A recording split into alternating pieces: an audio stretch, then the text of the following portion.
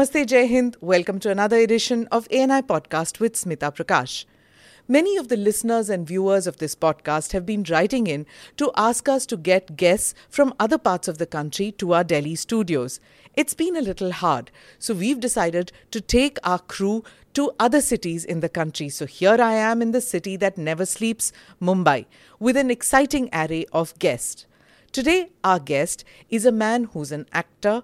He's also a fitness enthusiast, a producer, but more than anything else, a humanitarian who helped thousands of Indians during the pandemic.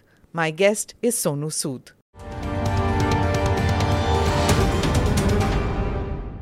Thank you, Sonu ji, so much for coming on the ANI podcast. So much has been heard about you. आपने कहा, in your own words, I'm not a messiah. So, why did you have to say this? Kyun? Because people really think you're a messiah. No, first of all, thank you so much for having me today. And, I always believe that, I started my journey as an engineer, wanted to become an actor. But then once you connect with a common man, I would say that's the best place to be in. And that's why, when you say someone is a messiah or something, so you go away from the space of a common man. So I thoroughly enjoy with them. I spend a lot of time with them. So I think it's better to be a common man in this country than to be a messiah. Yeah. So I'm going to get to that point. जब the pandemic hit और आपने क्या-क्या किया उस वक्त लोगों को, you helped so many people, thousands of people, and your social media handle was something we all wanted to be. We all wanted to get onto the road and help. लेकिन वो डर रहता है जी. एंड कि हम अगर बाहर निकल आए, फैमिली ये वो क्या होगा, अगर हमको कुछ हो गया तो माँ बाप को कौन देखेंगे, बच्चों को कौन देखेंगे, स्पाउस कौन देखेगा, दीज एब्सोल्यूट फियर्स जो सबके मन में होता है. तो most people just wrote a check, ये लो एंड खत्म. It's one way of saying कि मैंने कुछ किया. मतलब कम से कम मैं घर के अंदर तो नहीं बैठा था या बैठी थी, मैंने कुछ किया. मैं उस बात पे आऊँगी कि आप what motivated you to do what you did. But first, let's begin with your journey. आपने कहा आप engineer थे. अब engineer, पंजाब दा मुंडा, और फिर जाके कन्नड़ा फिल्म, तेलुगु फिल्म, क्यों शिफ्ट किया आपने? शिफ्ट नहीं किया. I always say beggars are not the choosers when you come to the city और आपको पता है कि आपकी कोई पहचान नहीं है इंडस्ट्री में. ऑफिस आपको अपनी पिक्चर्स लेके जाना है. लोगों के पास समय नहीं है आपकी पिक्चर्स देखने का, और फिर आप इंतज़ार करते हैं कब आपका पेजर पे एक बीप होगी. जब मैं आया था पेजर था मेरे पास, और someone will call you for an audition, और जब आप ऑडिशन पे जाएंगे सो मे बी उनके पास समय भी नहीं होगा आपको देखने का. अरे यार, जो हम लोग देख रहे थे ना वैसा आपका लुक नहीं है, we are looking for something else, और फिर आप वापस जाते हैं. सो आई वुड से कि आप इस शहर में बहुत सारे लोग आते हैं, बहुत सारे सपने लेकर आते हैं, और उन्हें लगता है कि ज़िंदगी बड़ी आसान है. मुझे भी लगता था. लेकिन जो रिजेक्शंस आपको सिखाती हैं वो पार्ट में हमेशा बोलता हूँ किसी किताबों में या स्कूल में नहीं सिखाया जाता. इस शहर ने मुझे बहुत कुछ सिखाया है. इस शहर की ट्रेन के धक्कों ने मुझे बहुत कुछ सिखाया है. इग्नोर करने वाले ऑफिस के लोगों ने बहुत कुछ सिखाया है. सो आई थिंक ये सीखना हर किसी के लिए बड़ा ज़रूरी है, to stay there for long. बोलते हैं कि अगर पहली ही रेस आप ज़िंदगी की जीत जाएंगे तो शायद आप आखिरी रेस के लिए तैयारी नहीं करेंगे. आप बोलेंगे यार मैं तो जीता हूँ, गोल्ड मेडल मेरे पास है. सो मुझे लगता है वो जो rise in life has to be very gradual, धीरे धीरे पड़ाव जो है तय करने बड़े इंपॉर्टेंट हैं. सो मैं वो सोच कर ही आया था कि समय लगेगा, लेकिन जिन सपनों को पूरा करने आया हूँ उन्हें पूरा ज़रूर करना है. और फिर कब पहली फ़िल्म ऑफ़र हुई थी तेलुगु की, और वो भी तमिल की फ़िल्म थी. इनफैक्ट मैं कुछ प्रोड्यूसर्स आए और मैंने देखा कि तमिल प्रोड्यूसर्स हैं, तो मैं भी घुस गया उस 4-5 लोगों के बीच में. मैंने अपनी पिक्चर्स दी. मैंने बोला कि सर आप पिक्चर्स मेरी ले जाएं. तो बोले यार हम तो हीरोइन ढूंढने आए हैं यहाँ पर मुंबई में, और लड़का नहीं ढूंढ रहे. मैं कहा सर कोई बात नहीं, आप ले जाइए पिक्चर, कहीं ना कोई आपके ऑफिस में कोई देख लेगा. तो शो रील आप? No, photographs. अच्छा, रील वाला तो चक्कर ही नहीं था उस समय. तो फोटोग्राफ्स दी उनको 5-7 पिक्चर्स, तो उन्होंने रख ली क्योंकि उन्होंने बोला कि यार पकड़ा रहा है ज़बरदस्ती तो रख लो. और वो पिक्चर्स उनके ड्रॉर में कहीं पे कचरे सामान पड़ी हुई थी. आपका लुक कैसे था उस वक्त? ऐसे ही जैसे थोड़ा ऐसे ही था, कुछ ऐसे ही था उस समय भी. और फिर 5-6 में से 4-5 तो गुम हो गई इधर उधर पिक्चर। तो एक फोटोग्राफ थी उसमें से, वो किसी लोकल कोई कोऑर्डिनेटर था, वो छोटी सी बाइक पे घुमा करता था वहाँ पे, तो उसको अच्छी लगी पिक्चर। उसने बोला उनसे कि मैं ये ले जाऊँ पिक्चर, तो उन्होंने बोला ले जाइए आप पिक्चर, हमारे तो कोई काम की नहीं है। तो उसने एक पिक्चर, वहाँ के बहुत बड़े स्टार हैं विजयकांत, उनको दिखाई, और विजयकांत सर ने बोला अरे यार इसको बुलाओ, विलन के लिए हम लोग इसको ट्राई करते हैं। सो वो बंदा वापस गया उस ऑफिस में, उसने बोला कि विजयकांत बंदा कौन है, वो जो बंदा हीरो बुक पे था, नागराज नाम था उसका, और उसने बोला कि यार इसको बुलाओ। और उसने बोला कि यार ये छोटी सी बाइक पे घूमता रहता है और किसी एक्टर को बोल रहा है मुंबई से बुलाने के लिए। तो उसने, उन लोगों ने उसको सीरियस नहीं लिया, और रोज़ वो आता था, रोज़ उसको बोलते थे मिल नहीं रहा, बता दें। जब 5-6 दफ़ा उसने सीरियसली चेज़ किया, तो इन्होंने बोला कि यार इसको बुलाते हैं। और मुझे पेजर पे एक बीप आया, are you interested in doing a south movie. So मैं फटाफट गया, STD PCO से फ़ोन किया, और मैंने बोला आज के बच्चे समझेंगे भी नहीं STD PCO। STD PCO एक जैसे मैं आज के अगर जनरेशन वाले हैं तो एक छोटे छोटे बूथ बने रहते थे जहाँ पे जाकर आपको कॉल बुक करना पड़ता था और फिर आप लगाते थे कोड।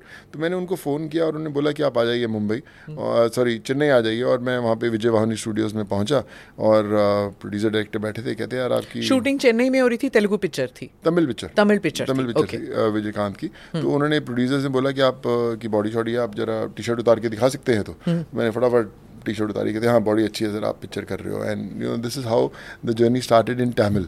That's it, लैंग्वेज कोई प्रॉब्लम कोई नहीं, तो उनको था कि सब मैनेज कर लेंगे। अपने घर फोन करके कहा कि मैं बॉम्बे में फिल्में नहीं कर रहा, मैं चेन्नई। नहीं, मैंने किया, मैंने अपनी मदर को बताया था कि मुझे पहली फिल्म मिल गई, वेरी एक्साइटेड। और मैं हर जिसको मुझे याद आ रहा था उसको फ़ोन करके रात को चेन्नई से फ़ोन कर रहा था कि पिक्चर मिल गई, बहुत पहली बड़ी बात थी। और मेरे मदर ने मुझे पहली एक बुक पंजाब से भेजी थी, हाउ टू लर्न तमिल। तो वो मैं बुक पूरी गाड़ी में पढ़ता हुआ जा रहा था कि पानी को तन्नी बोलते हैं, इसको ये बोलते हैं। तो मैंने तमिल सीखना शुरू किया, और मेरे मदर ने बोला कि it's a very good opportunity, पर अगर तेरी भाषा तेरे को आती होगी तो तू ज़्यादा अच्छा एक्सप्रेस कर पाएगा। So this is how the journey started in south, from Tamil to Telugu to Kannada. तो how much time has gone Sonu ji when you decided कि मैं बॉम्बे आया हूँ, और फिर ठोकर लगे कि रिजेक्शन हुआ, और फिर तमिल फिल्म इंडस्ट्री में मुझे करीबन 3-3.5 साल में 3-3.5 साल। मेरे पास अभी भी ना हर रोज़ मेरे घर के बाहर कई 500-700 हज़ार लोग रोज़ आते हैं। तो मैं उसमें बड़े एक्टर्स भी आते हैं, एस्पायरिंग एक्टर्स, मुझे बोलते हैं कि सर मैं 6-8 महीने हो गए सर, 1 साल हो गया धक्के खाते, कोई काम नहीं मिला। तो मैं उनको वही बोलता, मुझे 3-3.5 साल लगे थे पहला काम करने के लिए, तो इसलिए 2-2.5 साल का और बफर रखो, ये शहर में थोड़ा सा मुश्किल काम मिलता है। So I think for an outsider it's quite a tough. कोई ट्रेनिंग थी आपकी, लाइक चाचा ताऊ मामा कोई नहीं था आपका? मैं पहला था जो मुंबई आया था। हाँ। तो कोई था नहीं, कनेक्शन तो कुछ था नहीं, बट जो भी सीखा उन दिनों बिना कनेक्शन के इट्स हार्ड, नो? अभी भी मुश्किल है, पर अभी थोड़ा सा ये इजी हो गया है कि पहले फिजिकली आपको हर जगह जाना पड़ता था।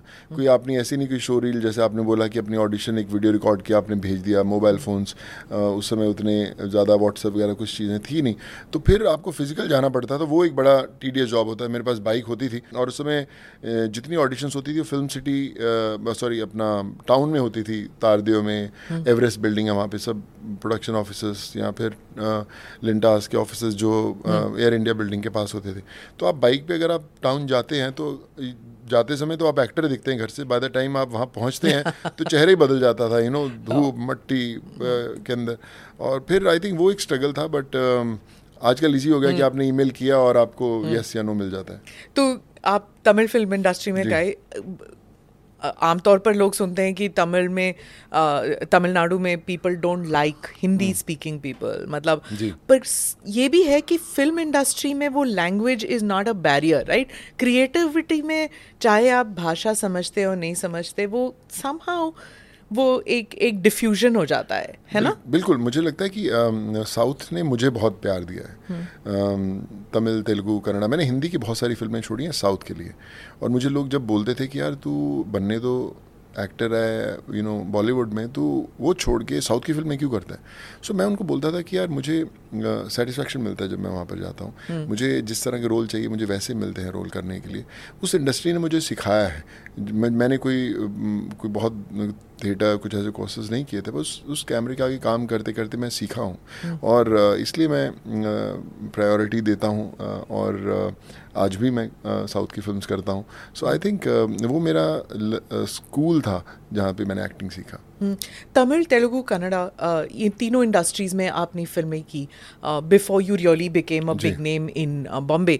तो जब इन तीनों इंडस्ट्रीज को हम देखते हैं, इन तीनों एरियाज में, डू यू थिंक कि वहाँ पे प्रोफेशनलिज्म इन द 90s, इन द 2000s ज़्यादा आपने देखा कि ज़्यादा था डेफिनेटली. जब जिस दिन हम लोग शूट करने जाते थे उसी दिन तय होता था कौन सी डे को रिलीज़ होगी फिल्म. आपकी डेट्स जो थी एकदम दिन ख़राब नहीं होते थे. आपको पता है कितने बजे आना है, कितने बजे जाना है. Maybe I was very lucky to work with the film makers who are very very organize. Sunrise call sheet होता था, अभी भी होता है सनराइज़ कॉल शीट की. जब सन दिखेगा तो पहला शॉट हो जाना चाहिए. तो अगर बेस्ट लाइट तो 6:45, अगर 6:30 का सनराइज़ है तो आप 5, 5:30 बजे पहुंच के आप रेडी हो. और जैसे सनराइज़ हुआ उन्होंने 2, 3, 4 शॉट लिए. उसके बाद वो ब्रेकफास्ट करने जाते कि भैया ब्रेकफास्ट करो और फिर आप वापस सेट पे आ जाओ. तो मैं शुरू से पूछता था कि सर क्यों ब्रेकफास्ट शुरू में करके क्यों नहीं जाते. तो कहते कि यार पहले काम करना ज़रूरी है, फिर आपको खाना मिलना चाहिए और फिर आप काम करते रहिए. सो वो अभी भी कल्चर है. बड़े से बड़ी आप फिल्म्स में चले जाएं तो पहले वो अपना शॉर्ट वॉट लेके फिर ब्रेकफास्ट के ब्रेक लेते हैं आधे घंटे की और फिर वो काम शुरू करते हैं, which is a very good thing. और दोपहर को थोड़ा सा नैप भी ज़रूरी है. पक्का. मैं तो बड़ा हैरान होता था जैसे ही उनका 1 घंटे की अगर ब्रेक होती है तो उन्होंने 20-25 मिनट में खाना किया, फटाफट एकदम अपना कॉर्नर ढूंढ के सब सो जाते थे. तो मुझे याद है मदुरई में शूट कर रहा था and I was the only one. जैसे अचानक चेयर के बीच में बैठा हूँ और पूरा सर बंदा सोया हुआ था. मैंने बोला ऐसा क्यों. कहते नहीं सर फ्रेश हो जाते हैं हम लोग वापस, व्हेन वी शूट इट. तो एक कल्चर है वहाँ पे विच इज़ कमाल का है. It's a little difficult to adjust क्योंकि I guess in the north हम लोगों के पास वो है ही नहीं ना कल्चर. तो जब वो मतलब हम काम में एक्चुअली वो पीक पीरियड होता है, दोपहर का जो वक्त होता है, और उस वक्त you see the south Indian, अगर साउथ में आप काम करो तो वो उस टाइम स्लो डाउन होंगे और फिर स्टार्ट हो जाते हैं और उसी विगर के साथ जैसे सुबह स्टार्ट हो. बिल्कुल. मतलब it's a different kind of a culture. Different culture. और आप एडजस्ट कर गए. मैं कर गया. मैं वैसे भी थोड़ा कम सोता हूँ. मुझे मैं रात को चाहे 4-5 बजे भी सोऊं, लेकिन मैं सुबह जल्दी 6:30 उठता हूँ. तो मेरे लिए एक वो सरप्राइजिंग था कि यार क्यों सो रहे हैं यार, ये तो एकदम काम है. बट आई थिंक वो एक पैटर्न बना हुआ है साउथ के अंदर, and which is fine. And I think maybe that helps them shoot better. कोई बिटरनेस नहीं थी आप में कि इतने मतलब साल दर साल रिजेक्शन और was it that bitterness or was it hurt and did that help you? क्योंकि बहुत से लोग कहते हैं वो जो ठोकर होते हैं ना अर्ली ईयर्स के, वो इमोटिंग में हेल्प करता है. जो दुख आपको आता है you are able to show that it becomes a part of you. मतलब as an actor you need to feel all that, to emote all that. I would say कि not just emote your experiences, but मैं अगर आप hurt की बात करें, मैं hurt नहीं होता था, क्योंकि मुझे पता है कि मेरे जैसे बहुत सारे सोनू सूद घूम रहे होंगे, हर रोज़ ऑफिसेज में आते हैं और कितने लोगों से वो अच्छी तरह बात करेंगे. अपना दुख तो अपना दुख होता है ना? अपना दुख होता है. बट मुझे कई बार लोग पूछते हैं कि कभी आपको ऐसा लगा नहीं कि यार बस यार अभी छोड़ के जाएं. पर आप विश्वास मानिए, मुझे कभी भी ज़िंदगी में 1 सेकंड के लिए वो फेज़ मैंने नहीं फेस किया जहाँ पे मुझे लगा यार हो नहीं रहा जाना वापस. हर रोज़ उतना ही जुनून से उठता था. मेरी एक रूटीन रहता था कि मैं सुबह 5:30 बजे उठा, 6, 6:30 जिम गया. जब मैं स्ट्रगल किया करता था 6:30 से 8:30 वर्कआउट किया, वापस 2 घंटे. अभी मैं करता हूँ. आज सुबह भी वर्कआउट करके आया. I know, I have heard कि आपका जो फिटनेस रिजीम है इट्स वेरी वेरी स्ट्रांग. मेरे दिन में 22 घंटे हैं, बाकी 2 घंटे हमेशा वर्कआउट के लिए रहेंगे no matter how busy I am. तो मैं सुबह 8:30 बजे तक वर्कआउट खत्म करता था, वापस आता था. मैं ट्रेन का पास बना हुआ था, तैयार होके बैग पकड़ा, 9, 9:30 बजे निकले टाउन की तरफ. 5:30, 6 बजे तक सिर्फ फोटोज़ बांटता था हर ऑफिस में जाके. और फिर शाम को जब पीक आवर शुरू होते थे मुंबई से वापस अंधेरी आने के, तो उससे पहले 6:30 बजे ट्रेन पे चढ़े, 7:30 बजे तक इधर पहुँचे और फिर इधर थोड़ा बहुत लोगों से मिले. और ये मेरी दिन की रूटीन हर रोज़ होती थी सालों तक, कि वो मैंने कभी नहीं छोड़ा. और कई बार बांद्रा में आया तो मैं पैदल बांद्रा से अंधेरी बहुत दफ़ा आता था कि चलो वॉक करते करते सोचते कोई समय था, ऐसा तो कुछ थे नहीं कि बहुत बिजी थे आप. सोचने का समय मिल जाता था, खुद के साथ बात करने का समय मिलता था. I think that was very. You work with so many legendary directors. Are you a person who is a directors baby, या आप खुद अपना आर्ट लेके आते कि मैं ये करने वाला हूँ, मैं ऐसे इमोट करूँगा सीन, या फिर आप अपने आप को completely you give up yourself to the director? कैसे है? मुझे ना लिखने का शौक़ है, तो मैं लिखता हूँ, मैं सीन्स भी लिखता हूँ, डायलॉग्स भी लिखता हूँ, बहुत मैं क्रेडिट नहीं लेता, लेकिन अभी मेरी जो बड़ी बड़ी फिल्म्स हैं उसमें बहुत कमाल के डायलॉग्स मेरे लिखे हुए हैं, और मेरे डायरेक्टर्स और राइटर्स हमेशा मेरे साथ बैठते हैं, नोन मैं नाम नहीं लेता अभी, तो बोलेंगे कि यार चल सुन बैठ अपन सीन्स लिखते हैं, तो उनको पता है कि ये लिखता अच्छा है। तो मैंने शुरू के अंदर भी मैं शेयर ज़रूर करता डायरेक्टर, सर एक थॉट है बताइए कैसा है, डर डर के शेयर करता था कि तू बेटा कल आया हमें सिखा रहा है कि क्या करना है। तो मैं थोड़ा तो मैं थोड़ा फर्स्ट एडी टाइप को बोलता था, मैं क्या यार देखे थॉट आया कैसा लगता है, तो बोलता हाँ अच्छा चलिए मैं शेयर करता हूँ। फिर वो अपने ढंग से डायरेक्टर के पास जाता है, कहता हाँ अच्छा चल लेट्स डू इट, तो किसका आइडिया था सोनू, अच्छा चलो करो। सो आई स्टिल रिमेंबर कि मैं एक बार युवा में शूट कर रहा था, मणिरत्नम सर थे और कैलकाटा में शूट कर रहे थे, मैं था ओम पुरी साहब थे, और एक सीन चल रहा था और मुझे थोड़ा अच्छा लगा एक उसके अंदर कुछ मोल्ड करना डायलॉग में, तो मणिरत्नम साहब इतने बड़े डायरेक्टर है, मेरी तो हिम्मत थी नहीं उनके पास जाके बोलूँ, तो रवि के चंद्रन जो DOP थे, कैमरामैन थे, मैंने उनको बोला कि सर अगर ऐसा है इसको ऐसा किया जाए तो क्या ख्याल है, sir very good let's do it. तो उन्होंने वैसे ही लगाया, तो मणि सर बोले कि बड़ा अच्छा थॉट है Ravi very nice, he said sir Sonu suggested it. तो मनी सर कि Sonu you want to become a director or what? So मैं नहीं sir, I just thought it's good, just keep this intact and all. How sweet, no, to encourage a young person like that. So I think वो एक phase था जहाँ पे सीखना शुरू किया, अभी भी मैं लिखता हूँ, और I don't know, maybe मेरे मदर लिटरेचर बैकग्राउंड के थे, और उनके अंदर एक लिखने की बड़ी कला थी, और हमेशा बोलते थे कि सोनू जो तू भी बड़ा अच्छा लिखता है, हमेशा लिखते रहना, क्योंकि यू नो दैट जो आज तेरे थॉट में आया शायद कल नहीं आएगा।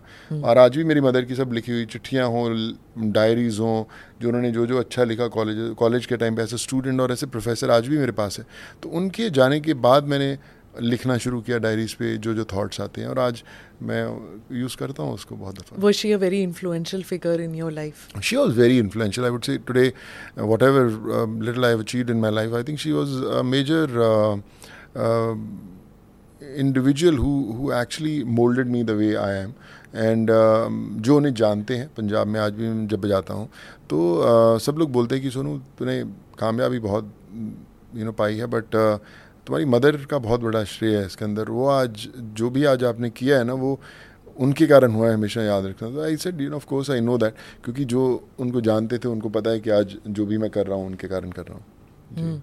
It's very important no for a creative person to have a sensitive family who understands that. I would say कि that's what keeps you going. और अगर परिवार का सपोर्ट नहीं होगा, और if they don't understand, for a creative individual it's very very difficult to actually convey it in front of the camera कि आप क्या कहना चाहते हैं, क्योंकि आपकी अगर परिवार नहीं समझेगा तो आई थिंक वो एनर्जी आपको कभी मिलेगी नहीं in front of the camera to emote. And I'm blessed कि आज चाहे मेरी वाइफ हो या मेरे किड्स हो या मेरी सिस्टर्स हो, so they understand me better कि यार हाँ सोनू की स्पेस है, ये कर रहा है, ये लिख रहा है। कई बार मैं रात को बैठ के उठ के रात को 2-3 बजे भी लिखने लग जाता हूँ।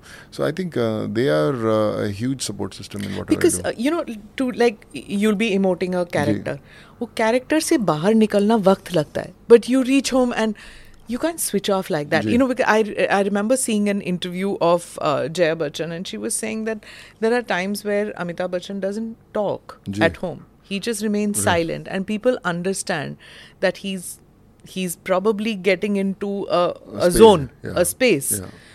A family needs to understand, no, for a actor that's necessary, नहीं? It's important. और एक ये भी चीज़ रहती है कि एक्टर सोचते ज़्यादा है, चलता रहता है माइंड में, किरदार को कैसे निभाना है, अरे आज अच्छा सीन किया, आज अच्छा नहीं हुआ, आज मैं ऐसे कर सकता था, पता नहीं दोबारा इसको कर पाएंगे नहीं पाएंगे। तो वो एक बड़ी स्पेस होती है। And of course it's a huge sacrifice for the family also, कि जो आपका इंतज़ार कर रहे हैं शाम को घर आने का, कि आप उनसे बात करेंगे, कि आपके पास सिर्फ फिल्म्स की ही बात करने की, अपने किरदार की बात करने की है। मे बी फिल्म इंडस्ट्री की दुनिया आपको बहुत एक्साइट करती है, मे बी आपकी फैमिली को नहीं करती होगी। So I don't know, but I think for an actor also it's very responsible thing to do कि आप अपनी दुनिया से बाहर आके उनकी दुनिया में भी थोड़ा वक्त दें, क्योंकि इट्स अ स्ट्रेस बस्टर ना, कि अगर आप ऑफ ऑन कर सकते हैं अपने आप को ऐसे, because these days one is hearing of so many actors who just collapsing. जी that it's kind of stressful कि when we see कि वो काम करते हैं उसके बाद जिम गए and they died. Yeah. So to look good is important, to be fit is important, so but at the same time the stresses of your job are important. What is it that is happening with actors? It's kind of everybody shocked. I would say not only actors, normal individuals पे भी बहुत ज़्यादा इसका असर हुआ है. Actors का हमें पता चल जाता है because they are known people, known individuals. हम लोग सोशल मीडिया पे इन पे देखते हैं कि भैया फलाना आदमी ऐसा क्या गिरा.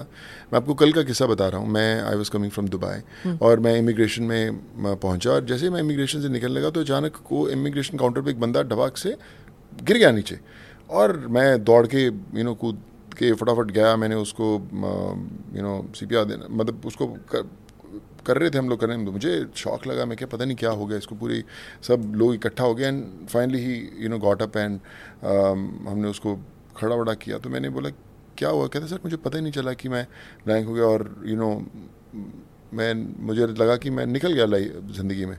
सो वो एक कॉमन बंदा था जो आया था. पर मैं एग्जांपल इसलिए देना चाहता हूँ कि सिर्फ एक्टर्स नहीं, नॉर्मल हर बंदा कोई भी फील्ड का हो, चाहे वो बिहाइंड द कैमरा वर्क कर रहा हो या जॉब पे जा रहा हो या कुछ भी हो, आजकल आपकी ज़िंदगी इतनी ज़्यादा स्ट्रेस से भर गई है या इतनी चीज़ें आपके माइंड में चल गई हैं कि आप कहीं ना कहीं आपकी सेहत कॉम्प्रोमाइज़ 100% हो रही है. अगर आपकी हैबिट सही नहीं है या आप कहीं ना कहीं अपना ध्यान नहीं दे पा रहे तो उसका असर आपकी निजी ज़िंदगी पे आने ही वाला है. फ़र्क नहीं पड़ता कि आप एक्टर हैं या नहीं. Is it a conversation जो because Puneet passed away and you know आप कन्नड़ा फिल्म इंडस्ट्री में आप काम कर चुके हैं, आप जानते हैं that in the Kannada film industry it became a big thing and it became a big conversation piece. तो आप between all of you do you talk about reducing stress or improving interpersonal communication एक दूसरे के बीच में so that all of you are able, those who lead high stress lives. देखिए बातचीत हमेशा होती है पर आई डोंट नो कि उसका असर कितनी देर तक रहता है. बड़ा शॉर्ट लिव्ड होता है. एक ब्रेक हुआ, सब खाना खा रहे हैं, अरे यार ऐसा हो गया, बड़ा पता नहीं क्यों आजकल हो रहा है, लोग ध्यान नहीं देते, हम ध्यान देंगे. और फिर जब काम शुरू होता है then again you get back to the same space जहाँ पे स्ट्रेस है, भाग दौड़ है, ये सब है. सो मुझे लगता है कि it's very important to have another life, just not for the camera. Fitness की जैसे आपने बात बोली तो बहुत सारे आप बहुत सारे स्ट्रेस के साथ जाते हैं कई बार जिम के अंदर. आप सोए नहीं होते, आप फिर भी आप जिम कर रहे हैं तो उसके असर क्या हो रहे हैं आपके. ट्रेनर्स आपको किस तरह गाइड कर रहे हैं, ये सब बड़ी चीज़ें. तो आप यूथ को क्या बताएंगे आपके? They should be fit but at the same time mental makeup should be strong. Is that? Of course I think mentally you have to be right to actually stay there is very important. Stress ख़त्म नहीं होने वाला, stress बढ़ेगा ही.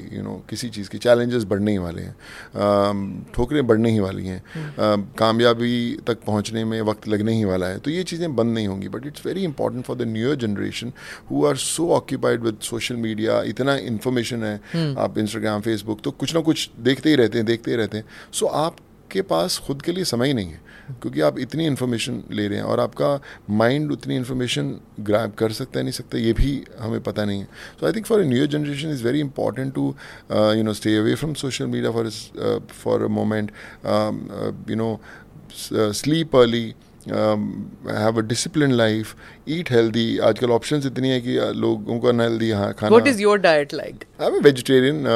मैंने तो nonveg कभी खाया नहीं है. I don't drink, I don't smoke. What kind of a Punjabi are you? But I am the only one. I am the only one in the family. Mother, father, sisters, kids, wife सब लोग खाते हैं nonveg. फिर मैंने कभी छुआ नहीं है. तो mother also used to have, they were not very fond of non-vegetarian but वो ले लेते थे, ऐसा कुछ नहीं. तो फिर आपने फितरती ही की? तो मेरी बड़ी कोशिश थी कि मैं वेजिटेरियन रहूं और रहा भी. फिर मेरी बड़ी कोशिश थी कि मेरी जो छोटी सिस्टर थी, मेरे से काफ़ी छोटी है, तो मैंने उसको भी वेजिटेरियन बनाऊं लेकिन बना नहीं पाया. उसको जैसे उसने नॉन-वेज खाया तो she became. Kids also I thought कि मैं उनको वेजिटेरियन बनाऊंगा पर दे ऑल्सो लव नॉन-वेज. तो I am the only odd one. You're a very fit person and if I may say you're going to touch the golden 50s this year, right? Still 2 more years to go. Yes, 2 more years to go. Okay. So you're at an age where you don't look your age at all and I'm not trying to flatter you. So most people say कि अरे vegetarian fit नहीं हो सकते, protein नहीं है खाने में, you can't build muscle. How come you have? I would say कि वो myth है कि नॉनवेज खाना पड़ेगा. चाहिए तो ही बनते हैं, मिस्टर ओलंपियाज की बात करो, मिस्टर वर्ल्ड की बात करो, वेजिटेरियन बहुत सारे आपको एग्जांपल्स मिल जाएंगे. तो वो दौर गया कि जब बोलते थे it's good to be eat non veg. जो लोग खाते हैं उनके लिए प्रोटीन सोर्सेज ज़्यादा हैं, लेकिन हाँ वेजिटेरियन अगर आपको कोई दिक्कत नहीं है, मुझे लगता है आपकी बॉडी वैसे ही पनीर खाते हैं सुबह से लेके शाम तक. पनीर नहीं ऐसा नहीं, it's not, paneer is not protein. और क्या है, dal and protein, paneer, soyas हैं, I mean there lot of, आजकल तो बहुत टोफू, हर चीज़ें आपको 1000 चीज़ें मिल जाती हैं जो पता नहीं था. किनोआ है, कई चीज़ें जो आप खाते हैं और अच्छा है. बट आई थिंक वो समय गया कि जब आप बोलें कि फिट होने के लिए नॉन वेज लेना ज़रूरी है. Okay, so tell me, we talked about you trying your hand at and becoming successful in the South film industry. Once Bombay film industry saw कि हाँ भाई, he's doing well, then the offers started coming your way, isn't it? Or was it parallelly? नहीं, that parallelly था. मैंने पहली film Bhagat Singh की थी, शहीद आजम भगत सिंह, और फिर वहाँ से नोटिस हुआ, कुछ नॉमिनेशंस वगैरह आए थे कि यार 3-4 भगत सिंह आई, उनमें से ये भी अच्छा बंदा है. और फिर आई रिमेंबर अनुराग कश्यप ने मुझे युवा के लिए रिकमेंड किया था, और फिर मणि रत्नम साहब के साथ की, फिर आशिक बनाया आपने आई, जोधा अकबर आई. तो एक फिल्म देख के दूसरे डायरेक्टर्स के कॉल आते गए और रोल्स करता गया. और फिर आई मीन दबंग भी आई, सिम्बा आई. तो आई थिंक लोगों ने देखा और काम आना शुरू किया. पर ऐसा नहीं था कि साउथ को देख के किया, but south kept me choosy in Bollywood. तो मैं अगर 10 फिल्में आती थी तो मैं एक करता था. तो ऐसा नहीं था कि यार भाई फ्री बैठे तो कर लो, कोई भी पिक्चर आई. तो मैं साउथ में बिजी रहता था, अच्छी पिक्चर लगी तो करूँगा बॉलीवुड की, नहीं तो नहीं करूँगा. सो आई थिंक वो. तो what is your selection criteria director की? मतलब आपने इतने सारे रोल्स किए हैं जहाँ पे आप सेकंड लीड हैं जी. ईगो नहीं आया बीच में? कि सलमान खान के साथ कर रहे हैं तो फ्रेम तो सलमान पे ही होगा जी. पर फिर ये भी था कि अगर छेदी सिंह नहीं है तो चुलबुल पांडे भी नहीं है. सो आई मेड श्योर कि अगर ये रोल है आपका तो इसके बिना पिक्चर तो नहीं बन सकती. तो मैं, वो मेरा एक क्राइटेरिया रहता था कि ठीक है आपका मेरे से 21 रोल हो सकता है, पर मैं भी 19 तो लेकर जाऊंगा ही जाऊंगा. सो मैं चाहे वो सीन्स हो, मैं उसमें काम करता था. दबंग के मैंने बहुत सारे सीन्स लिखे, और मैंने कैरेक्टर को बदला था. पहले वो बहुत ही एकदम एरोगेंट और एकदम फाड़ दूंगा, जान ले लूँगा, ऐसा टाइप का कैरेक्टर था. तो मुझे वो अच्छा नहीं लगा, तो मैंने इसलिए दबंग को भी मना कर दिया था. तो डायरेक्टर अभिनव कश्यप मेरे दोस्त हैं, उन्होंने बोला कि नहीं यार तुम करो, और इसको करना ज़रूरी है, इम्पॉर्टेंट है मेरे लिए पहली फिल्म है. एंड सलमान ऑल्सो थॉट कि मुझे करनी चाहिए पिक्चर. सो मैंने उनसे बोला कि मुझे आप 1-2 दिन दो, मैं उसको रीराइट करता हूँ. तो फिर मैंने उसको थोड़ा सा कॉमिकल बनाया कैरेक्टर को. छेदी सिंह को थोड़ा सा एक फोटोग्राफर साथ में रखता है, एक भैया जी स्माइल टाइप का कैरेक्टर रखा, फिर वो बात करने का उसका रखा. तो उसको लाइट बनाया कैरेक्टर को. But without being cheap, that's what I like. या सो आई थिंक उसके अंदर एक रियलनेस थी, क्योंकि मैंने बिहार वालों के साथ क्योंकि वो क्रूडिटी आ जाती है मुंबई फिल्म इंडस्ट्री में. I don't mean to be very critical, but comical and जैसे जो बोलते हैं वो नहीं करना. मुझे था कि रियल है, क्योंकि मैं बिहार वालों के साथ समय बहुत बिताया, मेरे साथ कॉलेज में सब बिहार वाले दोस्त थे. तो मैंने उनका जो रियल में जो करते थे, बैठते थे, बात करते थे, वो मैंने पर्दे पे उतारा. तो इसलिए लोग रिलेट कर पाए. कि college was where? College was in Nagpur. Okay जी. अच्छा. तो मेरे रूम पार्टनर्स बिहार के थे, तो 4-4.5 साल मैंने उनके साथ तो बात करने का अंदाज, आप बात करने का, बैठने का, चलने का. हाँ. वो भी एक फोटोग्राफर साथ में रखते थे फोटो खींचने के लिए उस समय पे. तो मैंने वो फोटोग्राफर जो भैया जी, हाँ एज ए स्टूडेंट, उनको बड़ा शौक था कि बिहार के अंदर बोलते हैं ना कि पेंट शर्ट सिलवाओ, तो बोले कि full pant full shirt Sonu सिलवाए. तो मुझे याद है मेरे कपड़े की शॉप थी पंजाब के अंदर. तो जब भी मैंने पंजाब से आना तो उन्होंने बोला कि कहा सोनू आप जब आओगे ना तो एक फुल पैंट और फुल शर्ट कपड़ा लेके आइएगा. तो मैं क्या, मैं लेके आऊँगा भाई. तो फिर वो लेके आता था. तो वो सब चीज़ें छोटी छोटी हमने डाली और वो फ्लेवर बन पाया उसका. तो राइटिंग में real life incidents come in. Gulzar साहब भी ऐसे ही कहते हैं कि you can't help it when you write your film scenes, it's what you experience around you, वो अंदर आ ही जाता है ना. मैं लिखता रहता हूँ. मेरे पास हमेशा एक जो भी कोई अच्छी चीज़ हो रही मैं लिख लेता हूँ. फिर मैं जब अपनी फिल्म्स पे काम करता हूँ तो मैं फिर आई गो थ्रू दोस पेजेस, उन पन्नों को वापस रिविजिट करता हूँ और कोई ना कोई चीज़ें मिल जाती है. You found a way around the nepotism debate, है ना. You instead of, या तो आप बैठ के सारा टाइम रो पिटो कि नेपोटिज्म है, रोल नहीं मिलते, or you find a way around it, है ना? देखिए वो हमेशा रहेगा। जिनके मदर फादर अगर इंडस्ट्री से हैं तो बच्चों को रोल मिलेंगे। कल मैं इंडस्ट्री में हूँ तो मेरे बेटे को भी शायद ऑफर्स आएंगी कि भैया आपका बेटा देखा है हमने, कर लें। तो वो मैं कहूँगा कि दैट यू कांट अवॉइड, वो हमेशा था, हमेशा है, हमेशा रहेगा। उस जंग के बीच में आप कैसे निकलते हैं वो आपकी ताकत है, या कि आप कैसे निकल सकते हैं। मेरे फादर की अगर कपड़े की शॉप थी तो मेरे लिए कपड़े की शॉप पे बैठना बड़ा आसान था कि यार भैया फादर की कपड़े की दुकान है, अपने कस्टमर्स बने हुए हैं, चल सोनू सूद भी आके वहाँ बैठेगा और कपड़ा देखेगा और वही कस्टमर वापस आएंगे। तो कोई हर्ज नहीं कि अगर डायरेक्टर का बेटा एक्टर बन जाएगा तो बनेगा ही, क्योंकि उसने पला बड़ा उसी चीज़ के अंदर है। पर हाँ, उसी बीच बाहर के लोगों को भी मौका मिलना ज़रूरी है, लाजमी है, तभी एक नई दुनिया, एक नए रंग दिखाई देंगे आपको सिनेमा में। सो आई फील ये इंडस्ट्री देती है, रोल देती है लोगों को। बट हाँ, कई बार थोड़ा वक्त लगता है आपका टैलेंट प्रूव करने में या आपकी स्पेस बनाने में। बट अगर आप बोलें कि भैया इंडस्ट्री के बच्चों को रोल मिलते हैं, हमें क्यों नहीं मिलते, ये तो हमेशा है और हमेशा रहेगा। Did you feel at any point of time, जैसे आजकल वो बड़ा बॉयकॉट का सीन चल रहा है, दैट हिंदी फिल्म इंडस्ट्री में it's been monopolising, firstly nepotism वाली बात, दूसरा रॉन्ग पोर्ट्रेयल ऑफ हिंदूज। आपको ऐसे लगा कभी कि रॉन्ग पोर्ट्रेयल होता है, and do you think that this whole boycott trend is right? नहीं, मुझे लगता है कि लोग ज़्यादा सेंसिटिव हो गए हैं या बन रहे हैं, तो वो एक चक्कर है। जो बॉयकॉट करते हैं फिल्म्स को, आई डोंट नो कि कितना वाइस है या कितना जेन्युइन है, यार आप कितना उसको मीन करते हैं करना। बिना देखे फिल्म को अगर आप बोलते हैं कि इसको बॉयकॉट किया जाए, so this is also not fair. ये इंडस्ट्री हमेशा से अच्छी और बुरी फिल्में बनाती आई है, बनाती रहेगी। आप ये नहीं बोल सकते कि आप बोलेंगे कि हर फिल्म अच्छी बननी चाहिए। जो भी लोग फिल्म लिखते हैं या डायरेक्टर्स बनाना चाहते हैं, हर किसी को लगता है कि वो शोले बना रहा है, तो बनने के बाद पता चलेगा कि अच्छी है या बुरी है।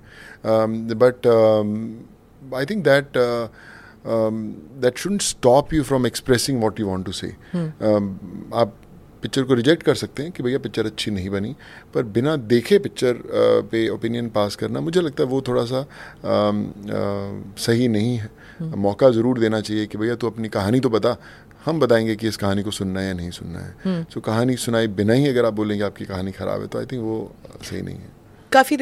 काफ़ी अरसे से चल रहा है ये, यू नो कि जब लाइक फॉर एग्जांपल पद्मावत हो गया या जो भी हो गया, दैट अ सर्टन पीपल की जैसे एक पॉलिटिशियन को हमेशा करप्ट दिखाया जाता है, एक साधु को ढोंगी दिखाया जाता है, लेकिन you are careful when you talk about Islam because it can result in a violent incident. लेकिन जो सॉफ्ट कम्युनिटीज़ है, सरदारों के ऊपर मजाक उड़ा लिया, ब्राह्मणों के ऊपर मजाक उड़ा लिया, क्योंकि पता है कि वो कुछ करेंगे नहीं, वो कुछ कहेंगे नहीं। So you know there is this trend. So now there is this feeling that just because they don't react violently, is it not wrong on your part to portray them like this? एक stereotyping जो करते हैं यार ये। No, I would say कि when you are a director, producer or an actor, you have to be very very responsible कि आप किस तरह कैरेक्टर्स को पोर्ट्रे करते हैं, पर्टिकुलर रिलीजन हो, कम्युनिटी हो, किसी को भी। बड़ी रिस्पॉन्सिबल चीज़ है। आप किसी को जोक सुनाना, घर पे 4 लोग बैठे हैं, आपने किसी पे जोक बना दिया, वो अलग बात है, लेकिन जब आप सिनेमा बना देते हैं तो आप एक इतिहास रच देते हैं कि भैया सारी दुनिया देखो, हम इस पर्टिकुलर के बारे में ये हमारी ओपिनियन है। So which is not right. और आजकल मैं जैसे कह रहा हूँ कि लोग थोड़े ज़्यादा सेंसिटिव हैं, तो वो तो एक्सेप्ट करेंगे नहीं। So I think it's important to be responsible कि आप अपनी बात कैसे रखना चाहते हैं सामने के। आप ये नहीं बोल सकते कि भैया मैं तो ऐसे ही चाहता हूँ और मैं तो ऐसे ही दिखाऊंगा। वो समय मुझे लगता है चला गया ना, क्योंकि you played the role of a fauji in so many films. I mean you understand, you know कि 70s 80s में तो जब भी किसी फौजी को दिखाता है वो हैंडल बार मुस्टैच, वो गन लेके, मतलब अपनी फैमिली के सामने नाश्ता भी कर रहा है तो भी गन लेके बैठा हुआ है, you know. And faujis used to get really angry कि ये क्या नॉनसेंस है, ये क्या पोर्ट्रेयल है, you know. I mean you know it, you've done this portrayal and you've done very realistic portrayal. तो वो जमाना आई थिंक चला गया। People are becoming they are well informed. आज हर किसी को पता है, एक गूगल सर्च मारेगा बता देगा भैया इसकी क्या क्या, एक इंसिग्निया भी गलत हो जाती है तो फिर आप नहीं कर सकते। मैं वही बोल रहा हूँ कि जब आप आज एक मंच पर हैं और आपके पास एक कहानी है कहने को या पोर्ट्रे करने को रोल है, you have to be well prepared and right to convey that, because आज आप अगर कुछ गलत दिखाओगे तो पकड़ में आ जाओगे। और आप जब लिखते हैं तो you because you're a writer too, not just an actor, you're a writer too, तो जब आप लिखते हैं तो वो सेंसिटिविटीज आप जहन में आपके होता है ना? 100%। मैं आई मेक श्योर कि होता है, फिर भी गलती होती तो I will share with people कि यार बता के गलती तो नहीं है, सही तो नहीं है। और एक राइटर के लिए मुझे लगता है एक अच्छा लिसनर होना बड़ा इंपॉर्टेंट है कि भैया कोई बंदा अगर आपको कुछ करेक्ट करने की कोशिश कर रहा है तो एटलीस्ट आपके अंदर वो सुनने की ताकत होनी चाहिए, शक्ति होनी चाहिए। और अगर आपका इनकमिंग बंद है तो फिर मुझे नहीं लगता आप सुधर सकते हो। that's a lovely thing to say. So I think वो इनकमिंग होना बड़ा इंपॉर्टेंट है। और कई बार लोग सुनते नहीं हैं। आई थिंक जैसे कामयाबी आनी शुरू होती है तो इनकमिंग बंद होना शुरू होता है एंड फिर लोग आपको बताना भी नहीं चाहते। इज दैट द इनकमिंग जो आप में जो that openness that you realise pandemic के टाइम में कि मैं सिर्फ चेक लिख के अपनी जिम्मेदारी नहीं निभा सकता, मैंने और कुछ करना है, and that's why you just got out and did everything? मुझे लगता है ना कि यू नो एक लाइफ में अवेकनिंग का समय होता है। तो आप खुशकिस्मत होते हैं कि अगर वो ज़िंदगी में समय आ जाता है, और कई बार आपको शायद नहीं भी आता। मैं जब खाना बांट रहा था, सड़क पे ट्रक खड़ा करके फ्रूट्स बांट रहा था, सो मैं जब उन लोगों को देखा जो बहुत हेल्पलेस थे, बच्चों को लेके पैदल सड़कों पे जा रहे थे, छोटे छोटे बच्चों को, उनको झूठ भी बोल रहे होंगे कि भैया हम 1-2 घंटे में घर पहुंच जाएंगे, और उनको पता है कि 10-10 12-12 दिन चलना है, सड़कों पे गाड़ियां उड़ा देती थी उनको। तो मुझे लगा कि ये वो लोग हैं जिनका हाथ थामना बड़ा ज़रूरी है। तो मैंने वो जो मेरी कहानी शुरू हुई थी वो 350 लोगों के साथ शुरू हुई थी जिनको कर्नाटका भेजा था उन 10 बसों से। पर मुझे पता है कि उनकी परमिशंस लाना इतना मुश्किल था कि जब मैंने उनसे मांगा कि मुझे 1-2 दिन दो, मैं परमिशंस लेके आता हूँ, तो मैं पुलिस डीसीपी ऑफिस गया तो उन्होंने बोला कि मुझे इन 350 लोगों के कोविड टेस्ट रिपोर्ट चाहिए। इन 350 लोगों की जिस जिस जगह को बिलोंग करता है, कोई बैंड्रा, अंधेरी, वर्ली है, उस लोकल पुलिस स्टेशन से एक एनओसी चाहिए, और फिर बसेस की परमिशन जिन स्टेट से गुजर रही है वो चाहिए। आपको एनओसी क्यों चाहिए? वो उनको था कि वो है बिलोंग कहाँ से करते हैं और किधर को जा रहे हैं। भैया अब अगर आपको अलाउड नहीं है बाहर निकलना, और एक आदमी बोला कि मैं कर्नाटका जा रहा हूँ, मेरा घर है वहाँ पर, इधर मुझे रहने के लिए भाड़ा नहीं है, जगह नहीं है, 10-20 लोग हम लोग एक छोटे से कमरे में रहते, मैं तो यहाँ रह नहीं सकता, तो मैं अपने गाँव जाऊँगा जब पता ही नहीं कब खुलना है। तो वो पैदल चल पड़ा है। लेकिन अगर उसको ऑफिशियली किसी चीज़ पे बैठना है, बस पे बैठना है, सोनू सूद अगर चढ़ाने की कोशिश कर रहा है, तो वो क्या वर्ली में उस जगह पे रहता है, क्या वो वर्ली से निकल कर वडाला पहुंचेगा कैसे कि भैया मुझे वहाँ पे बस खड़ी है, सोनू भेज तो देगा, लेकिन मैं पहुंचूँ कैसे, क्योंकि रास्ते में ना तो कोई बसें चलती हैं, ना ऑटो चलती है, ना पैदल आपको चलने देंगे, तो पहुंचेगा कैसे। और दूसरी बात, अगर वो कर्नाटका पहुंच जाएगा तो वो स्टेट उसको आने देगी कि उसको स्टेट पे रोक देगी, स्टेट बॉर्डर पे भैया अंदर आप घुस नहीं सकते। तो ये परमिशंस का पूरा एक प्रोसेस था, और मुझे याद है कि मुझे 2 दिन लगे थे पूरी परमिशन लेके आने में। और जब उन 350 लोगों को भेजा तो हर उस 10 बस में बैठा हुआ बच्चे और वो सब, उनकी मतलब ऐसी एक इमोशन थी जैसे आप अपने घर के परिवार वालों को आप सी ऑफ करने जाते हैं, और रोने लग गए लोग, और बोलते कि हम ठीक अगर हो गए, हम बच गए, सब ठीक ठाक हो गया, तो हम लोग वापस आपको मिलने ज़रूर आएंगे सर, थैंक्स करने के लिए। और जब मैंने उनको भेजा तो हर चीज़ एक तरह की जैसे आपकी ज़िंदगी में स्लो मोशन में हो जाती है वैसी हो गई। और मुझे लगा कि ये कहानी इन 350 लोगों की नहीं, उन लाखों लोगों की है जो पूरे देश में पैदल चल पड़े हैं। और then I made a promise, और मैंने अपने परिवार को भी बोला कि जब तक आखिरी माइग्रेंट को घर तक नहीं भेजेंगे तब तक I will start this journey. और फिर उसके बाद वो 5-6 महीने 20-22 घंटे में हर रोज़ दिन और रात मैंने किया। पूरे देश के पास मेरा नंबर था, सारी रात फ़ोन आते थे, घर के नीचे 4-5 हज़ार लोग हमेशा खड़े रहते थे, पुलिस का बंदोबस्त रहता था कि भीड़ इतनी क्यों इकट्ठी हुई है। गाड़ियों में बिठा कर उनको मैं लेकर जाता था यहाँ से, जहाँ पे आज हम लोग शूट करें, मेरा बहुत करीब एक होटल है यहाँ से, तो उस होटल में सिर्फ माइग्रेंट्स ही रहते थे। सो आई थिंक वो एक जर्नी थी, एक ऐसा बन गया था जैसे परिवार को लेके चलना है, और पता नहीं कैसे हो रहा था, बट आई थिंक एक ऊपर वाले ने शायद शक्ति दे दी थी। और but it wasn't just by road ना, यू ब्रॉट पीपल। ट्रेन्स बहुत की, मुझे याद है कि 1155 लोगों की परमिशन मिलती थी एक ट्रेन में जाने के लिए, और मैंने 3-3 हज़ार लोग भी चढ़ाए हैं। आज जो सही नहीं था, पर चढ़ाए, क्योंकि घर पे लोग खड़े थे। मुझे याद है कि बांद्रा से 800-900 लोग चढ़ाते थे, फिर पालघर जाता था 2.5 घंटा ड्राइव करके, और वहाँ पे लोगों को चढ़ाते थे। रात को रिक्वेस्ट करते थे GRP को, TTs को कि भैया यार आप थोड़ा सा 5 मिनट के लिए उधर जाओ, मैं चढ़ा दूंगा। तो बोलते सर हमारी नौकरी चले जाएगी, सर इतने अलाउड नहीं है तो कैसे भेजेंगे। सो मैंने बोला कि यार ये अगर नहीं चढ़ पाए ना तो मर जाएंगे यहाँ पे, तो इनको प्लीज़ आप थोड़ी सी, मुझे पता है कि आपको रूल्स बैंड करने पड़ेंगे, इग्नोर करना पड़ेगा, रिस्क लेना पड़ेगा, पर इनको चढ़ा देते हैं कैसे। And they were very helpful. और मुझे याद है कि 10 मिनट के लिए उधर चले जाते थे और उतनी देर में हम 2-2,5-3 हज़ार लोग और चढ़ा देते थे। सो आई थिंक वो एक जर्नी थी। फिर फ्लाइट्स से बहुत सारे लोग भेजे मैंने, क्योंकि ट्रेन्स नहीं चलती थी, बसेस की परमिशंस इंटर स्टेट की नहीं मिल रही थी, तो फ्लाइट्स शुरू करवाई हमने। मुझे याद है कि पहली फ़्लाइट एरोनेकुलम में 179 लड़कियां फंसी थी, तो वहाँ से उनको रात को कोचिन लेके आया। फिर कोचिन से मैंने उनको भुवनेश्वर भेजा था, केंद्रपाड़ा एक जगह है उड़ीसा में, वहाँ की लड़कियां थी। सो आई थिंक ये सब चीज़ें थी, पता नहीं कैसे हो रहा था। फिर बाहर से भी Kyrgyzstan, Kazakhstan, Uzbekistan, Georgia, Philippines, Russia, इन 6 कंट्रीज से मेडिकल स्टूडेंट्स बहुत मैंने लेकर आया था। तो अपने आप हो रहा था, बिकॉज बात फैल चुकी थी by then, after a few months की चलो सोनू सूद से बोल लो। जी, मुझे याद है एक मध्य प्रदेश में एक मेंबर पार्लियामेंट थे, MP, उन्होंने, उनके बच्चे फॉरेन में फंसे थे, उन्होंने बोला कि सोनू यार आप उनको ला के आओ। तो मैं बोला कि सर आप तो MP हो, मुझे तो आपसे मदद मांगनी चाहिए, मैं कहाँ से लेके आऊँगा। सो उन्होंने बोला कि नहीं आपकी आवाज़ सुनी जा रही है, आप कैसे भी करके उसको लेके, और हम लोग उन लोगों को लेकर आ पाए थे। सो मुझे लगता है कि God was guiding me somewhere. और you realise you're not a superstar at this stage. आपकी आवाज सुनाई दे रही है, an important person, in one would think member of parliament important ही है, आपकी आवाज सुनाई दे रही है at that stage. I mean there were so many more film stars, so many bigger film stars, लेकिन कोई नहीं निकला घर से बाहर, आप ही थे। क्यों? मुझे उस वक्त आपको नहीं लगा कि सिर्फ मैं ही क्यों निकला हूँ, बाकी लोग क्यों अंदर बैठे हुए हैं? समय नहीं था सोचने का, विश्वास कीजिए। मुझे घर में रहता था, लेकिन जितना टाइम भी 1-2 घंटे के लिए घर में घुसते थे, तो फैमिली को मिले को कितने कितने दिन हो जाते थे, उनसे मिल नहीं पाते, क्योंकि आप टोटली एक्सपोज्ड हैं। उस समय कोविड पीक पे था, तो मैं तो बच्चों से 3-3 महीने में कभी हाथ भी नहीं लगाया मैंने उस दौरान, कि कहीं इनको कोविड ना हो जाए।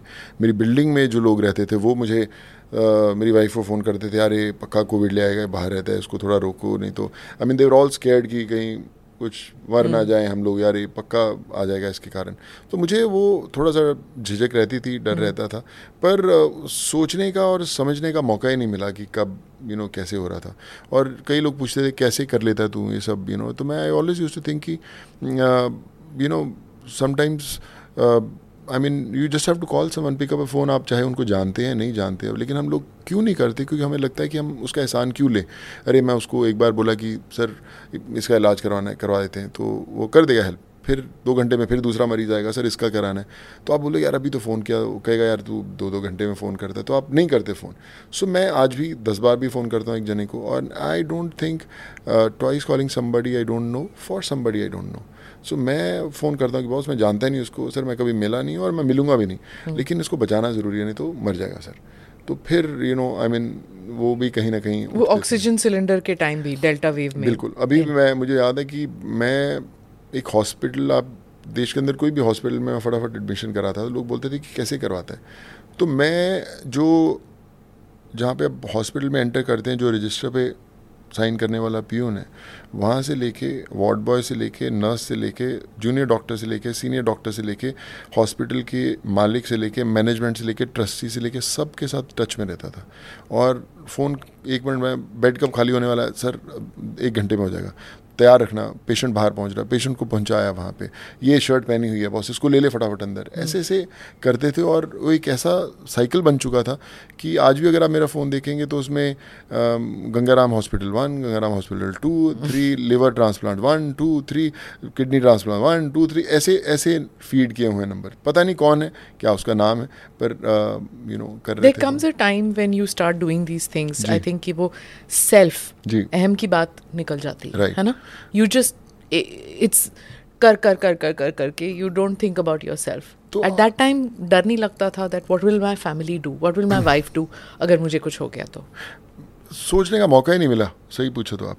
मैं तो रात को कई बार 2:30-3 बजे मैं हॉस्पिटल में बेड दिलाता तो कई लोगों को विश्वास नहीं होता था कि मैं बोल रहा हूँ। तो कहते सर वीडियो कॉल पे आओ ना सर प्लीज़।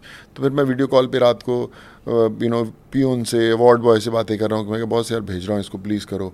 तो फिर वो सब जानों को बुलाते, अरे देखो सोनू आ गया, तो बात करते थे। And they used to be very full of life कि यार सोनू भाई ने फ़ोन किया, करके देना है काम। तो हो रहा था। So and my family also saw me doing that, तो उन्होंने कभी नहीं मुझे रोका। And they were I think a huge support system, जिन्होंने मुझे एक बार भी किसी ने नहीं बोला कि यार क्यों कर रहे हो, क्यों बाहर जा रहे हो, एंड इट्स रिस्की। मैं याद है कि जब मैं आने लगता था तो जो मेरी वाइफ है सोनाली, तो वो एक टिश्यू पेपर पे चीज़ें रखी होती थी और सैनिटाइज़र ये सब रखा होता है। मैं जैसे ही आना तो फटाफट सैनिटाइज़र रखना, अपनी वॉच उतारी, रिंग्स उतारी, सामान वहाँ टिश्यू पेपर में रखा, उसको सैनिटाइज़ करते थे। और फिर मैं I used to go and use a room. एक रूम था जो मेरे लिए अलग से रखा गया था, मैं उसी में सोता था, उसी से निकल जाता था बाहर। सो मतलब आई थिंक अकेले पॉसिबल नहीं था, कहीं ना कहीं पूरी परिवार का एक You're a योगदान very था। spiritual person, ji. one has heard. Ji. Do you think that helped you during that time, gave you the strength कि क्या मतलब नहीं तो you can't get, I mean you need superhuman strength to do what you did. I would say yes. Somewhere I was connected to Almighty. कहीं से connection जुड़ा हुआ था। और मैं हमेशा बोलता हूँ कि मैं इस लाइट कैमरा एक्शन की दुनिया में आया था बहुत कुछ करने, बट जो ये दुनिया थी इसमें ना तो लाइट था ना कैमरा था, सिर्फ एक्शन था। And I was playing the most important role of my career where almighty was a director, and still I do that. Still रोज 500-700 लोग आते हैं घर पे, और मैं I pray to God every single day कि ये रोल चलता रहे and give me strength to play this character all my life. And I think there's nothing more satisfying than what I'm doing today. पूरी ज़िंदगी की अगर मेरी फिल्में आप अगर मैंने करीबन 90-100 फिल्में जो भी की होंगी अलग भाषाओं में, उनकी पूरी कलेक्शंस लगा लो और सब कुछ लगा लो, फेम लगा लो, और ये जो आप एक दिन में करते हैं वो it's 100 times more than what you have done in entire 20 years. And you did you continued. I'll be honest with you, Sonu, at that time there many people said कि अरे this is BJP getting him ready. मतलब इसीलिए दरवाजे खुल रहे हैं क्योंकि वो बिल्डअप हो रहा है कि पॉलिटिक्स में जाने हैं, इसलिए ही is doing all this. It didn't matter to you? देखिए, मैं हमेशा बोलता हूँ कि जब आप कोई काम करने निकलेंगे तो लोग उंगली उठाएंगे। और मेरी मदर हमेशा कहा करती थी कि अगर तुम जिस भी मंजिल पर चल रहे हो, अगर उसमें स्पीड ब्रेकर्स नहीं हैं तो इसका मतलब तुम सही रास्ते पे नहीं चल रहे हो। तो लोग उंगली उठाएंगे। फिर किसी ने बोला अरे कल कहाँ अचानक महात्मा आ गया है जो अभी करने लग गया है, बंद हो जाएगा देखना 1 हफ्ते में, 10 दिन में, महीने में, 6 महीने में। अभी 2.5 साल हो गए हैं, अभी जो तब कर रहे थे उससे 20 गुना ज़्यादा स्केल पे अभी भी चल रहा है। सो पॉलिटिक्स की बात करें तो मेरे को 2 दफ़ा राज्यसभा ऑफ़र हो चुका है, मैंने नहीं एक्सेप्ट किया। बड़ी से बड़ी पदवियाँ ऑफ़र हो चुकी हैं, डिप्टी चीफ मिनिस्टर्स ऑफ़र हो चुके हैं, बहुत चीज़ें ऑफ़र हुई हैं, पर मुझे एक्साइट नहीं करता। तो सब बोलते कि यार तेरे को पता है कि इसको जो तेरे को ऑफ़र हो रहा है कितनी बड़ी बात है, इसको करना पूरी ज़िंदगी निकल जाती है पॉलिटिशियंस की। सो मैंने बोलता निकलती होगी, maybe that's what they want to do. मुझे एक्साइट नहीं करता ये चीज़ें। आज से पता नहीं 5 साल 10 साल बाद क्या लिखा हुआ है, मे बी मैं उसी दुनिया में होऊंगा, बट पहुंचने का तरीका अलग होगा, लक्ष्य अलग होगा। और मैं I will try to set my own rules कि मुझे ऐसा नहीं लगेगा कि मैं किसी के बनाए हुए रास्ते पे चल रहा हूँ। मैंने एक रास्ता बनाया है, ठोकरें खाई हैं, गिरा हूँ, उस रास्ते पे चलने की कोशिश करूँगा, और मे बी उसमें वक्त है अभी। You've, in your humanitarian work, अगर मैं one by one if I go, you've got Aao Gaon Bachaye, you've got Sambhavam. Yeah. So just tell me कि इन 2 institutions में आप क्या करना चाहते हैं, इन 2 programs में क्या करना चाहते हैं? देखिए, हम एजुकेशन की बात करें तो ऐसा कोई कॉस्ट नहीं जिसमें हम लोग नहीं सपोर्ट करते। We are supporting almost. मैं परसों नरसों हम लोग बात कर रहे थे। This is Sambhavam that you want? Yeah. कि संभव करना. For those who don't get it, those of our listeners who live abroad, Sambhavam is something that is making it possible. So this is an educational institution जो सोनू सूद कर रहे हैं। जी, तो करीबन हम लोग 20-21 हज़ार बच्चों को पढ़ा रहे हैं। आप 5वीं 6वीं फर्स्ट स्टैंडर्ड से लेके नए एडमिशन से लेके IAS IPS UPS सबकी तैयारी करवाते हैं, चार्टर्ड अकाउंटेंट्स की, कुछ भी हो। तो संभवम इसलिए भी है क्योंकि लोग बोलते हैं कि यार ये पॉसिबल कैसे हो सकता है यार, इतने आप 1500-1600 बच्चों को तैयारी करानी IAS IPS की, तो कहाँ से आप कर पाओगे, ईजी नहीं है। तो हमने वैसे प्रोग्राम्स बनाने शुरू किए, लोगों को कनेक्ट करना शुरू किया, और आज मतलब 2-2.5 साल से हम लोग इतने, आप देखेंगे उसमें से कितने IAS ऑफिसर्स बन के निकलेंगे।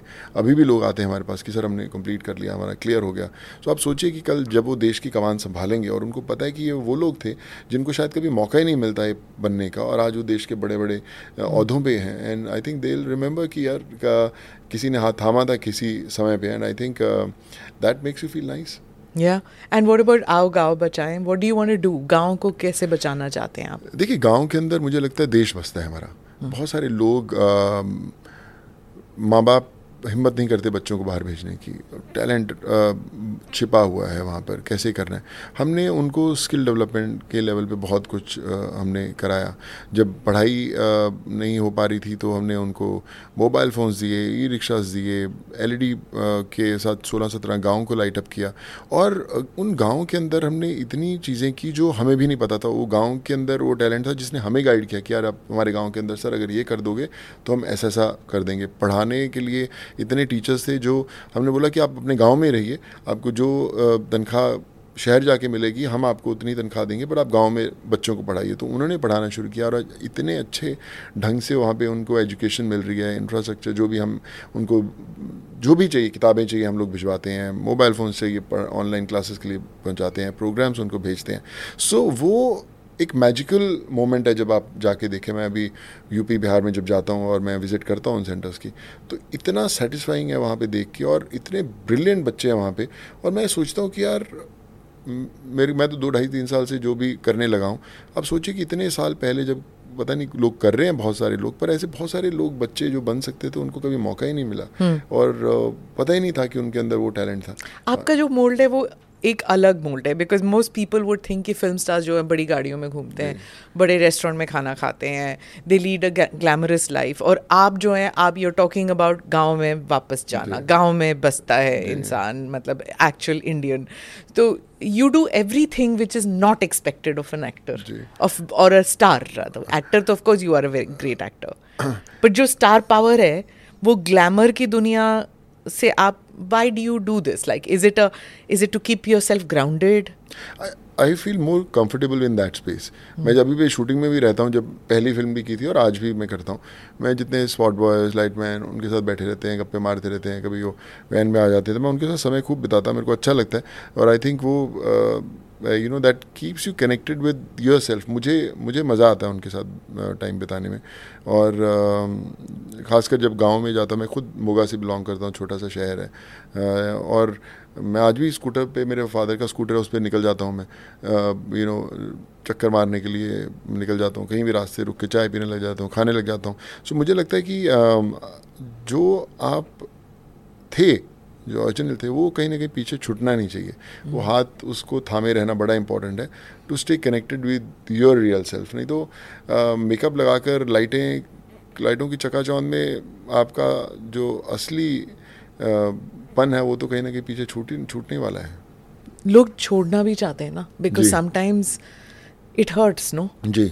Those who come from poverty and they have made it in life, some people don't want to look back at that life because बुरा लगता है, क्योंकि जब when they come out of that poverty stage they don't want to look back on that. They don't want to. I would say maybe you were not poor as such, you were from a middle class family, but still some people don't even want to be reminded of middle class, forget about poor backgrounds. देखिए, it's not about I would say कि reminded होना एक अलग चीज़ है, लेकिन अगर आप उसके साथ जुड़े रहेंगे तो एटलीस्ट आप कई लोगों को और हाथ थाम के बाहर लेके आ सकते हैं। अगर आप बोलोगे यार मैं तो गाँव में था, कुछ था ही नहीं वहाँ इंफ्रास्ट्रक्चर, मैं तो अभी बाहर आके मुंबई शहर में बढ़िया रहता हूँ, और वो जो बंदा इंतज़ार कर रहा है आपका, या आप उसको रास्ता दिखाएंगे, उसको कब मौका मिलेगा वापस जाने का। तो अगर हर बंदा ही गांव से निकलकर शहर में बसने की कोशिश करेगा तो फिर गांव का क्या होगा। सो मुझे लगता है शहर में बसे रहना इंपॉर्टेंट है, अपने सपने करना इंपॉर्टेंट है, बड़ी गाड़ी में घूमना अगर आपको अच्छा लगता है ज़रूर घूमना चाहिए, हर चीज़ ज़रूरी है, लेकिन एक गाँव का बंदा जो आपसे उम्मीद लगा के बैठा है तो उसके लिए भी कोशिश करना आपका, मुझे लगता है, responsible. Is your sister also similar? मतलब क्या वो भी पब्लिक लाइफ में इसी कारण से आई थी? And Are you seeing some of your political aspirations fulfilled via your sister? No, I think my sister is still very very active in those villages. आप जब भी वो जाती है पूरा गांव इकट्ठा हो जाता है उसके लिए, और अभी भी बहुत उसको अच्छा लगता है. ये एक अलग कमाल की फीलिंग है. देखिए पॉलिटिकल एस्पिरेशंस तब हैं जब आपके पास ऑफर्स ना आते हो, आप बोलते कि यार मैं धीरे धीरे वहाँ पे पाऊँगा. हम लोग को रोज़ ऑफर्स आते हैं, रोज़ उसके पीछे पड़े रहते हैं लोग करने के लिए. पर पॉलिटिक्स से ज़्यादा मुझे लगता है, जैसे मैं बोलता हूँ कि आम लोगों की जो घरों पे, पंजाब में भी चले जाओ, मेरी सिस्टर के पीछे लाइन लगी रहती है वहाँ पे लोगों की अपने काम करने, वो करती रहती सारा दिन.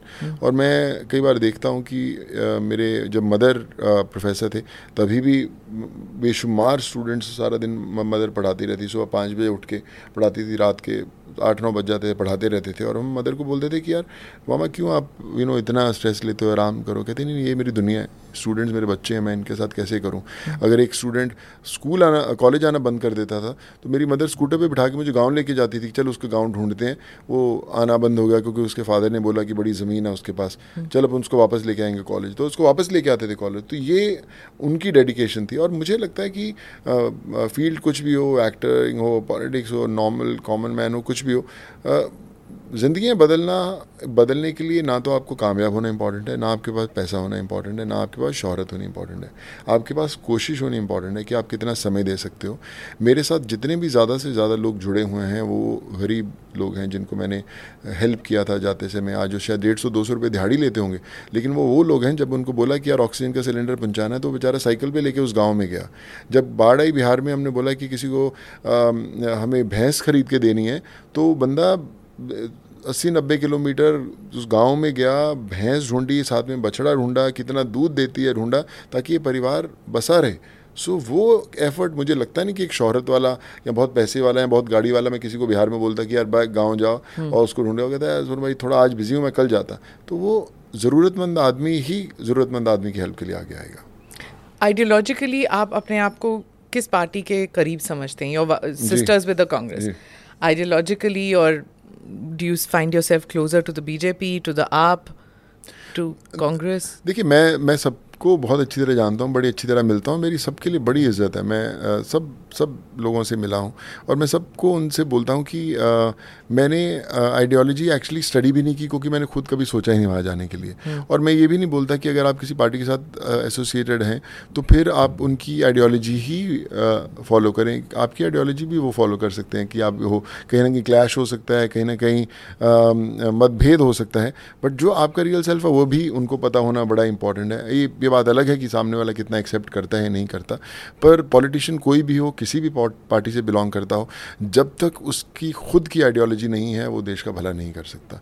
और मुझे लगता है कि हर रोज़ एक्सप्लोर करना चाहिए अपने आप को. और मैं अगर ABC पार्टी की जो भी आइडियोलॉजीज उनकी बेस्ट होंगी, मैं उसको पकड़ के अपनी आइडियोलॉजी के साथ ज़रूर जोड़ना चाहूँगा.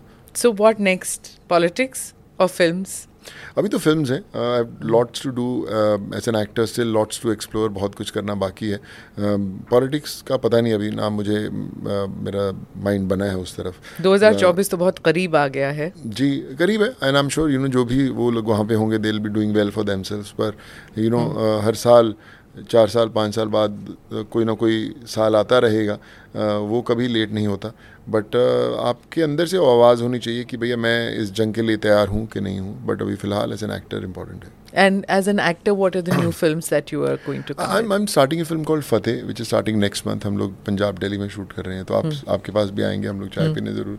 So it's a film based on cyber crime mafia. जितना cyber crime आजकल देश में हम लोग महसूस कर रहे हैं, क्योंकि मैंने खुद लोगों की जब हेल्प करता तो मेरे नाम पे लोगों को बहुत बुद्धू बनाया जा रहा है. आज भी करे, हमने 200-250 FIRs ऑलरेडी लॉन्च की हुई हैं, लोगों को पकड़ा भी है. फंड्स मांग रहे हैं आपके नाम से? फंड्स मांगते नहीं हैं, वो बोले कि हम लोग हेल्प करेंगे, भैया हम आपको इलाज करवा देंगे, आपका किडनी ट्रांसप्लांट करा देंगे, आप एक काम कीजिए, ये 6,000 रुपये भरिए, उसका एक फॉर्म भर दीजिए, बाकी का हो जाएगा. तो जो बच्चा जिसके मदर फादर बच नहीं रहे हैं, बच्चे बच नहीं रहे हो, तो बेचारे गरीब आदमी को कुछ आइडिया नहीं है, तो भर देता है, पैसे भर देता है और फिर वो गायब हो जाते हैं. तो ऐसी बहुत सारी लेयर्स हैं, उनको मैंने बहुत क्लोजली एक्सपीरियंस किया है, तो उसके ऊपर हमने वो स्क्रिप्ट रेडी किया है, and now we are all set to roll. This is OTT platform? No, or it's a theatrical release. What do you have to say about the OTT things? It's given rise to so many brilliant actors and so much more opportunity compared to like when you had come in the film industry. Aren't you like thrilled with what's happening? It's a brilliant phase है ना? for actors, directors, storytellers. कि इतनी दुनिया वहाँ पे है कि आप भैया, और एक चीज़ और है, कंपटीशन ऐसा है कि आप बेस्ट होगे तो ही सर्वाइव कर पाएंगे. एवरेज का समय गया, वो समय गया जब आप बोलेंगे कि भैया अपना दिमाग घर पे रख के आइए और पिक्चर देखने आइए. वो लोगों के पास उतना समय नहीं है कि मैं दिमाग घर पे रखूँगा पिक्चर देखने आऊँगा. आप कमाल का काम बनाएंगे तो ही बनेगा, नहीं तो नहीं. RRR के बारे में what do you have to say to that? The phenomenal, that song and everything. Look at that. People looking and saying कि हिंदी फिल्म है, बॉलीवुड फिल्म है या तेलुगु फिल्म है, कि किस चीज़ की फिल्म है, किसकी फिल्म है ये? हिंदुस्तानी फिल्म है. हाँ. हिंदुस्तान की कहानी है, वो इम्पोर्टेंट है. भाषा मायने नहीं रखती, but it's great to see the way the film has done well and the way it's been accepted across the globe. And I wish them all the best, and I pray that many more filmmakers get inspired and make films like those. There's a lot of talk also that the Bombay film industry has to sit up and watch, because now people are going to watch a Telugu film or a Kannada film or a Malayalam film. If the content is good, language doesn't matter. Of course, I think it's that time has come, है ना? It's high time that everyone should fasten their seat belts and make sure that you make a good content. Doesn't really matter which language you're making films in, but yes, people are intelligent, people are smart, they are informed. Only and only you can survive if you are a good storyteller, if you are a good actor, and if you are true to your craft. And that's what you promise in your films, right? I try to. At least I'll give my 100% with full honesty, and rest, I think audiences are the one who are going to decide how right I am.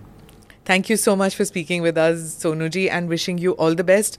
And do come for part 2 into our Delhi studios. Looking forward. Yeah, thank you so much, and really thrilled to be part of this show and speaking my heart out. And मैं जानता हूँ, सुना भी था, देखा भी है कि जब भी आपके साथ बातचीत होती है तो आपकी खुद से एक वापस इंट्रोडक्शन ज़रूर हो जाती है. And thank you so much for introducing myself to my soul once again. Thank you so much. That's a lovely thing you said. Thank you. Thank you very much. God bless. Thank you for watching or listening in to this episode of ANI Podcast with Smita Prakash. Do like or subscribe on whichever channel you have seen this or heard this. Namaste. Jai Hind.